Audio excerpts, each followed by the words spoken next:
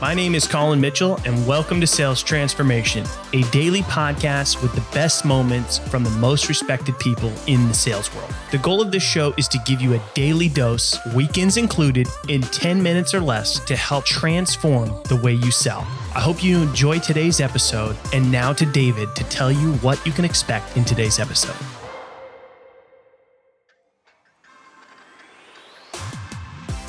Do you know that understanding leads to closing? As we have understood what the DISC model is and how it applies to understanding people, Emily Shaw is back, and this time she discusses some examples of how understanding which quadrant your prospect belongs can help you in easing the sales process and eventually lead to closing more deals. Find out more how you can improve your sales process with the DISC model in this latest episode of Sales Transformation.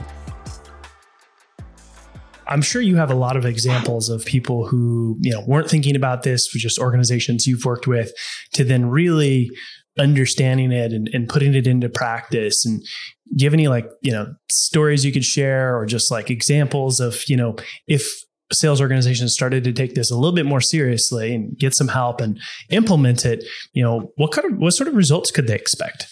Yeah. So I think even if we just broke down each quadrant and I gave you one thing to keep in mind from a sales perspective, that might be helpful. So if your organization is selling to predominantly people who are dominant, and sometimes those are CEOs, owners, they don't have to be, and it doesn't necessarily mean that they are dominant. But if you were able to ascertain in large part who you were selling to, and they were dominant, you would really need to give them the perception of control.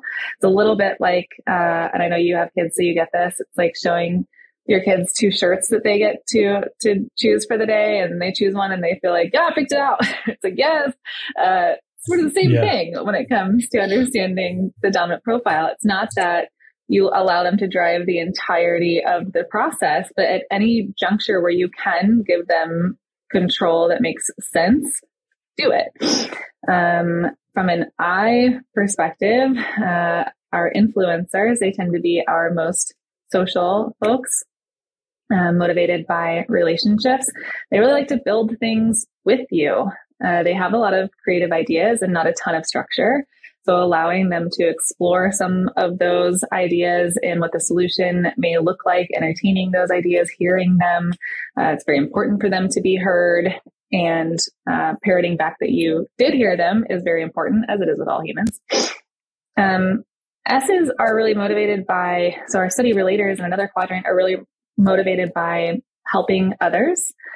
So in large part, if you're selling to a ton of S's and you can find a way to help them see how this benefits other people within the organization or within their department, that's going to be much more motivating than a dominant person who may be motivated by the bottom line or what's in it for them and quick results they're going to see.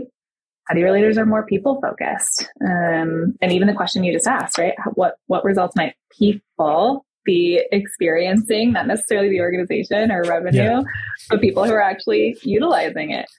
And C's, if you're selling to high C's, so if you're selling to a ton of accountants and controllers, engineers, they're motivated by being right. And so you have to really toggle the line, because yes, we want to ask hard questions. Yes, we want to make sure that our buyers are thinking correctly, but the language you use with a C to do so needs to be very careful that it is not laced with an undertone of criticism, because it will not go well. Even the words should, or the horrible combo pack of you should, is just a death. That's a death sentence. Yes. Just put that one in the lost column, right now. Exactly. Yep. Totally shut down. So move on. So even understanding how each quadrant is motivated and adopting your language, results you can expect to see are progressing through your sales process easier and a little bit faster. There's not the bottleneck of miscommunication or posing something to putting a lot of high pressure on a study relator to make a decision in call 1, we know that it's going to need to be call 3 or 4 that we need to look to for that decision, and helping them along the way, making smaller decisions until they get to their larger decision. Whereas a dominant quadrant, you could literally just be like, here you go. Here's the bottom line. Here's the information. What do you want to do? You in or out? And they're like, yeah, great. So I think ease of moving through the sales process, actually having an accurate forecast because you understand which quadrant is in which stage of your pipeline, and where is likely for them to close, and using effective communication that's going to support them in making a decision. Thanks for tuning in to today's episode. If you're enjoying the show, drop us a review on your favorite podcast platform. And we hope that you'll tune in again tomorrow as we are here for you every day, weekends included, to help you transform the way you sell.